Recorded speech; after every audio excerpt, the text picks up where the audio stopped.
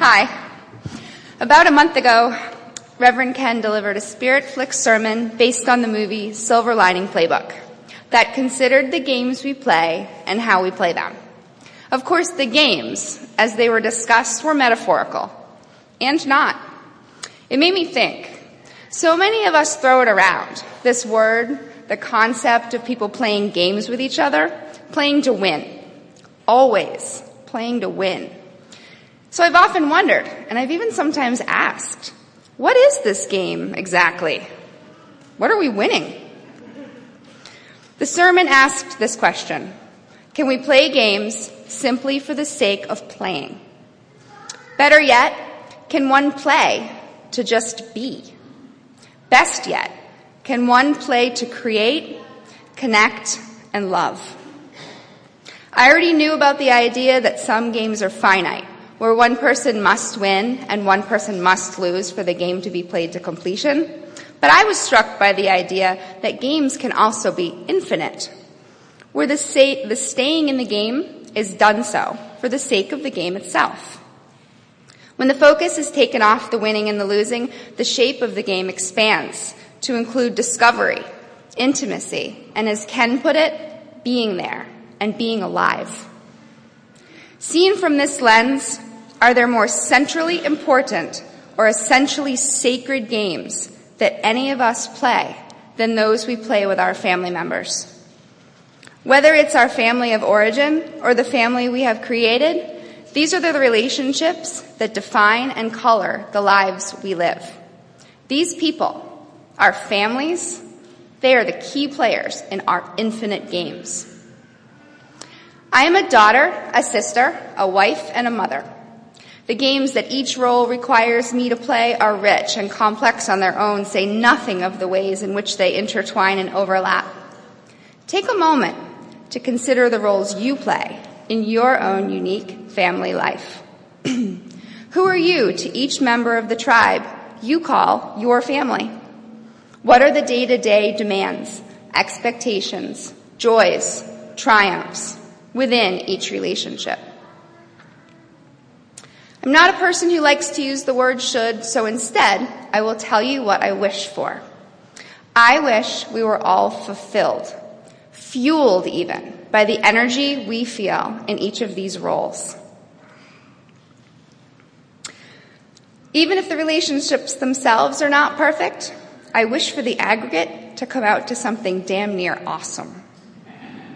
I wish we always felt lucky to have the stories, to have the families that we have. So do we? Do you? Consider for a moment the full range of emotions one might feel for real in any given family situation. I do feel lucky. My husband John and I have found our way to a wonderful place, working hard, raising our 6-year-old son Justin, and being present for the most important things in our families. In this life, I feel happy, secure, loved, and, well, it's not always peaches and roses.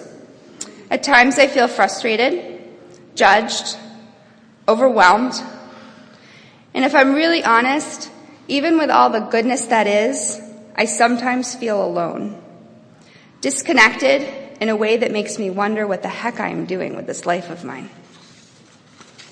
It's at these vulnerable moments that I force myself out of my head and take a good look around. Until about a year ago, I was most likely to find the answers to my problems in well-meaning family and friends, and I would not trade them for the world. They get it. They get me, and they're willing to do or say almost anything to help me through whatever it is at the moment.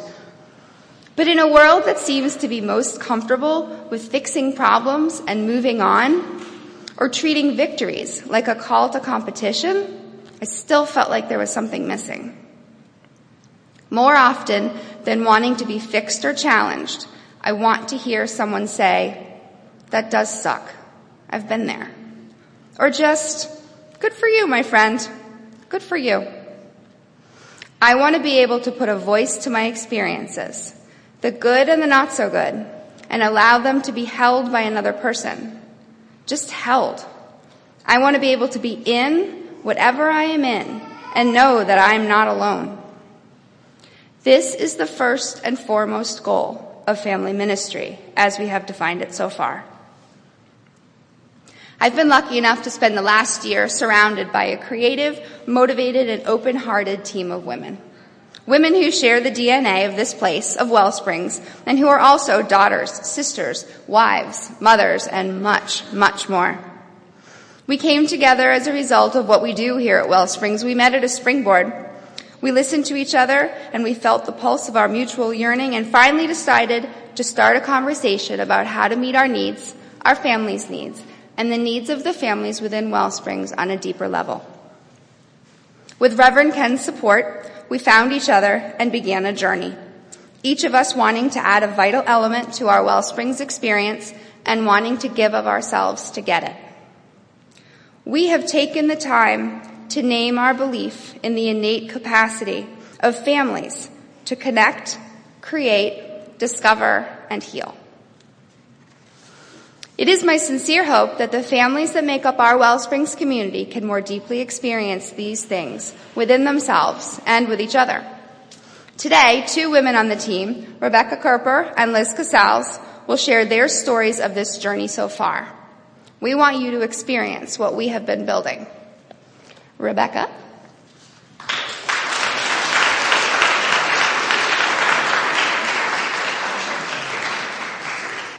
Hi, good morning.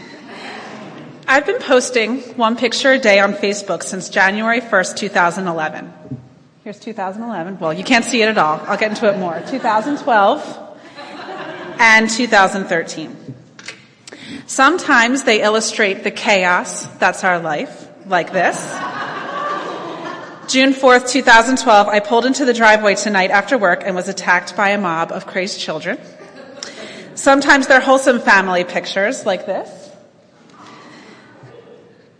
December 28th, 2012, I am Buzz Lightyear, I come in peace. Sometimes they're funny, like this.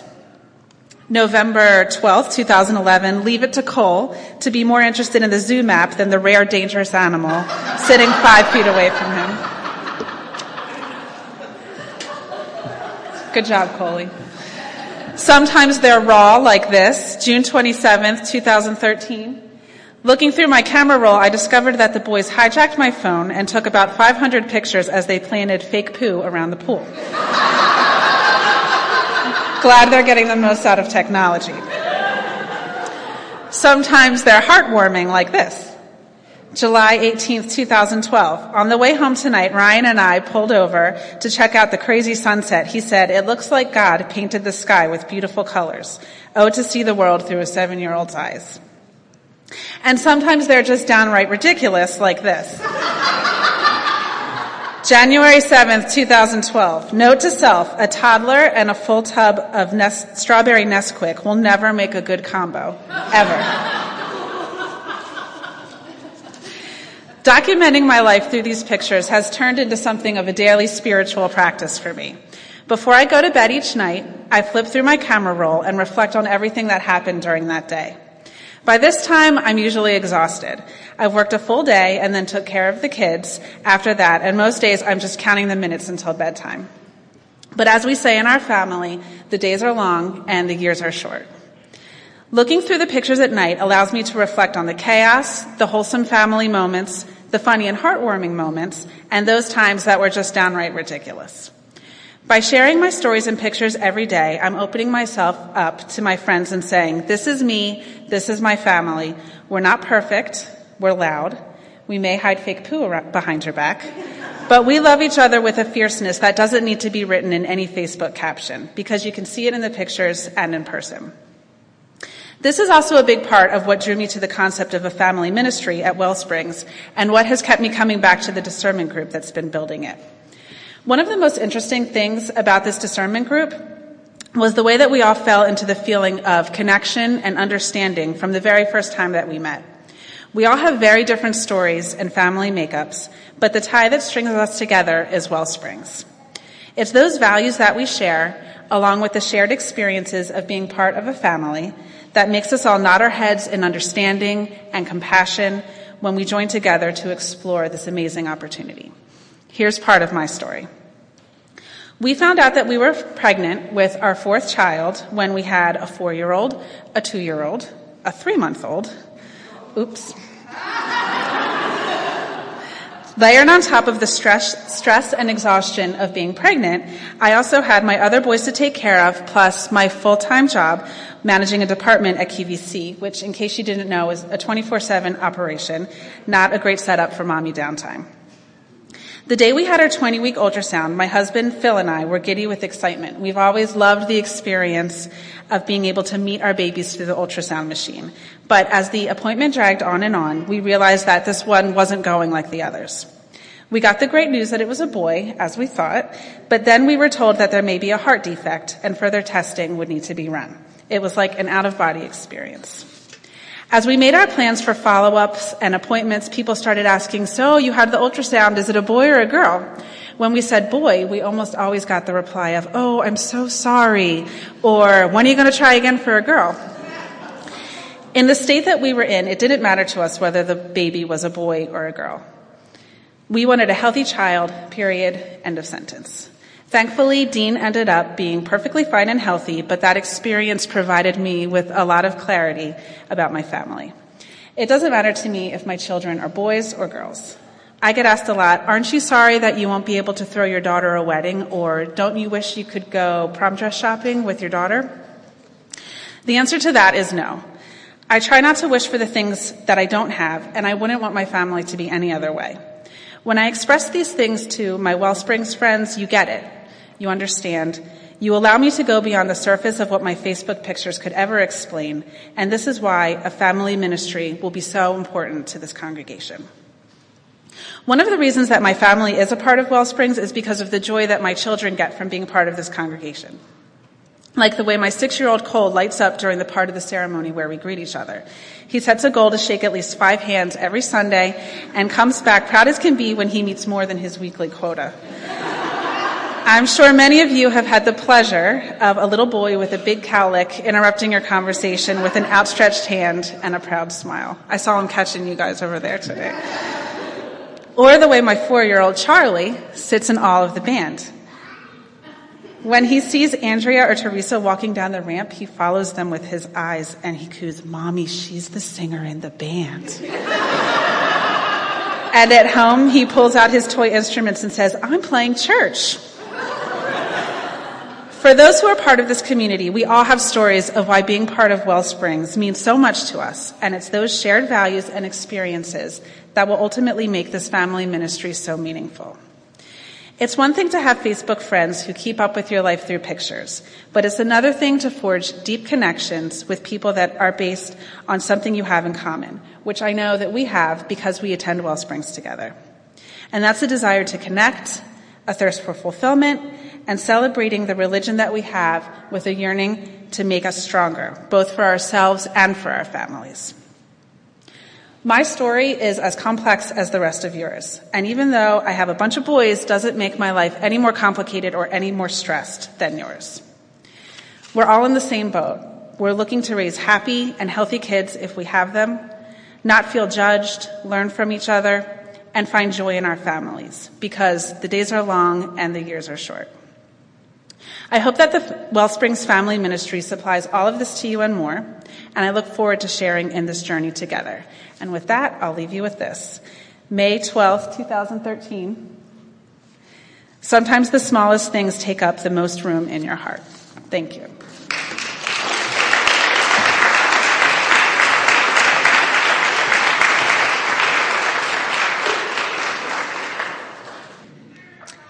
As the youngest of 5 sisters, being raised by devout Catholic immigrant parents, I definitely lucked out. My sisters were the warriors, fighting the battles that slowly wore my parents down.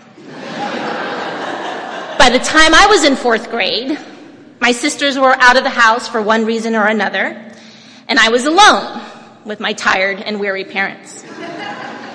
By then, my mom didn't force me to kneel in our hallway saying the rosary or wear a veil to church every Sunday.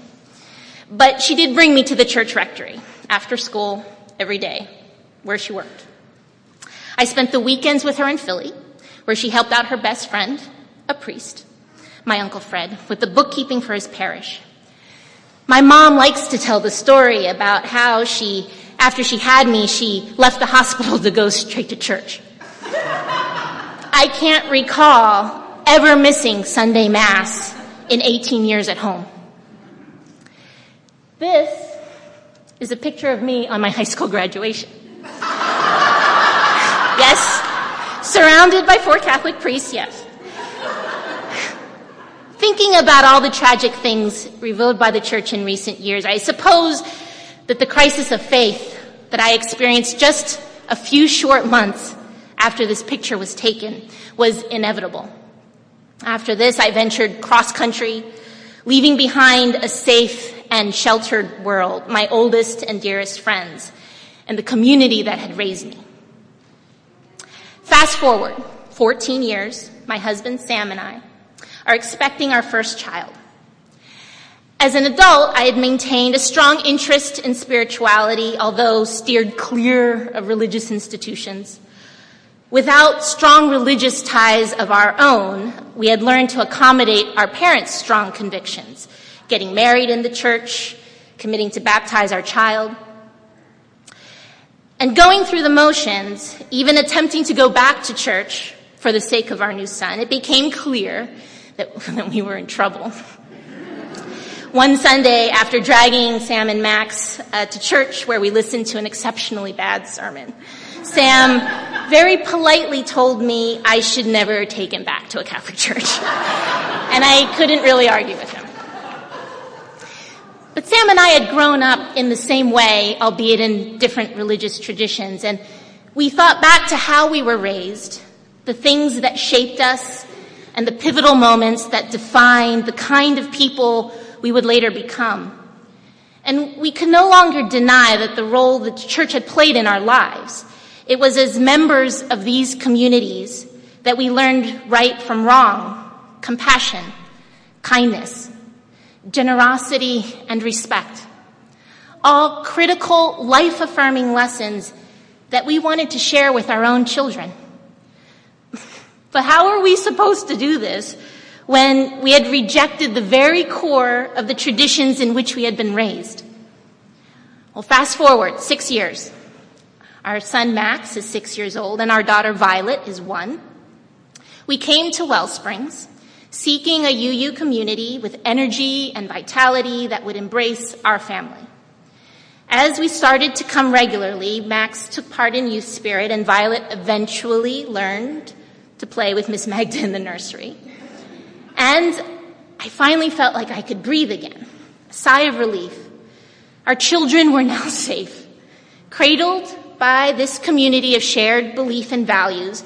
No longer would they be left alone to be molded by our novice and inexpert parenting.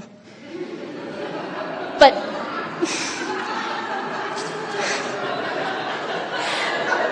finding the right community is not the end, but the beginning of our family's story at Wellsprings. How we grow as individuals and how we learn to grow as a family, practicing the values that we have chosen to believe. The reality of that story is that it's not easy. In fact, on most days, it is downright hard, and on some ridiculously so.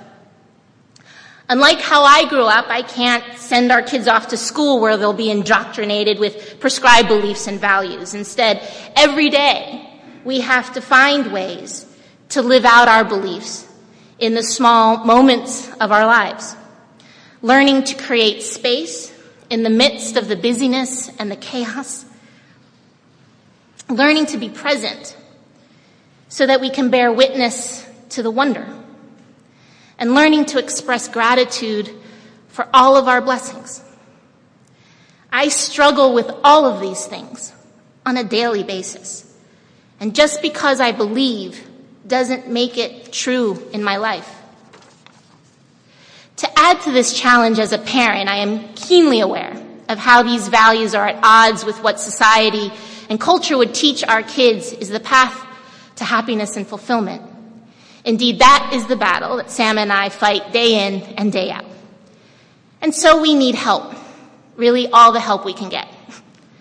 When Elizabeth reached out and asked if I wanted to participate in a virtual message board to share ideas about what a family ministry might look like, I jumped at the chance. And if I'm honest, well, mainly because it was that she wasn't asking for my physical presence, and which is often already required in more places than at one time already. But it seemed like an easy way to engage with others around the challenges of family life, which I have found to be exhausting and sometimes painfully lonely. But over the last several months, as the group moved from virtual to personal interaction, what has kept me involved, engaged, and committed to the process of defining ways we can serve families at Wellsprings is the same belief that brought me and my family through that door. That it is easier to do it together as part of a community than it is to do it alone. And although I believe this, I also know that it is not necessarily an easy fit for an introverted couple like Sam and I. It takes effort and intention. So what have I learned? Well, that virtual connection, no matter how efficient and easy, cannot replace authentic connection. That in just showing up, even after a long day, when there are still 20 things to do on your to-do list, can re-energize and reinvigorate you. It means that together, with just a few other folks who came to Wellsprings with similar aspirations, that I have learned how to open up space, sacred space, where it is possible to speak and listen from your heart.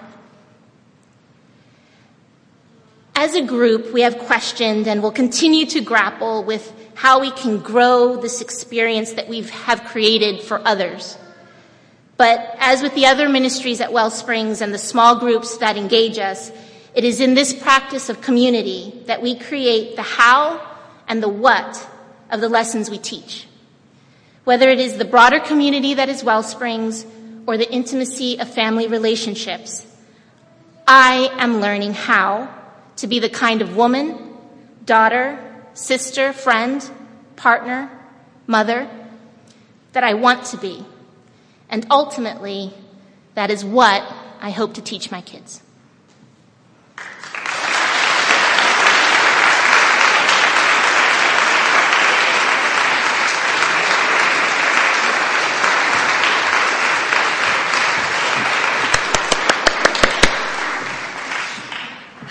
So good to be this far through. These are just two stories of so many in our group and in our congregation as a whole. While your details are certainly different, you may connect with the idea that we have just as many similarities as we do differences. That our stories are woven with the same threads. Or you may have connected with the honesty and humility with which these stories were shared. You may want more, to hear more, to share your own story, simply to know there is something vital going on here. If this is true for you, please feel free to leave your name and contact information on the connection card in your order of service. This is the car salesman portion. Or simply seek out one of the family ministry team members. Of course, you can come to me, or to Rebecca, or to Liz, but you can also speak with, and please stand as I call your name so everybody can see you, Andrea Tollison, Rachel Leviton, Deb Soderland, Leslie Young, Paige Buck, and Rebecca Loyacano. Yay, team!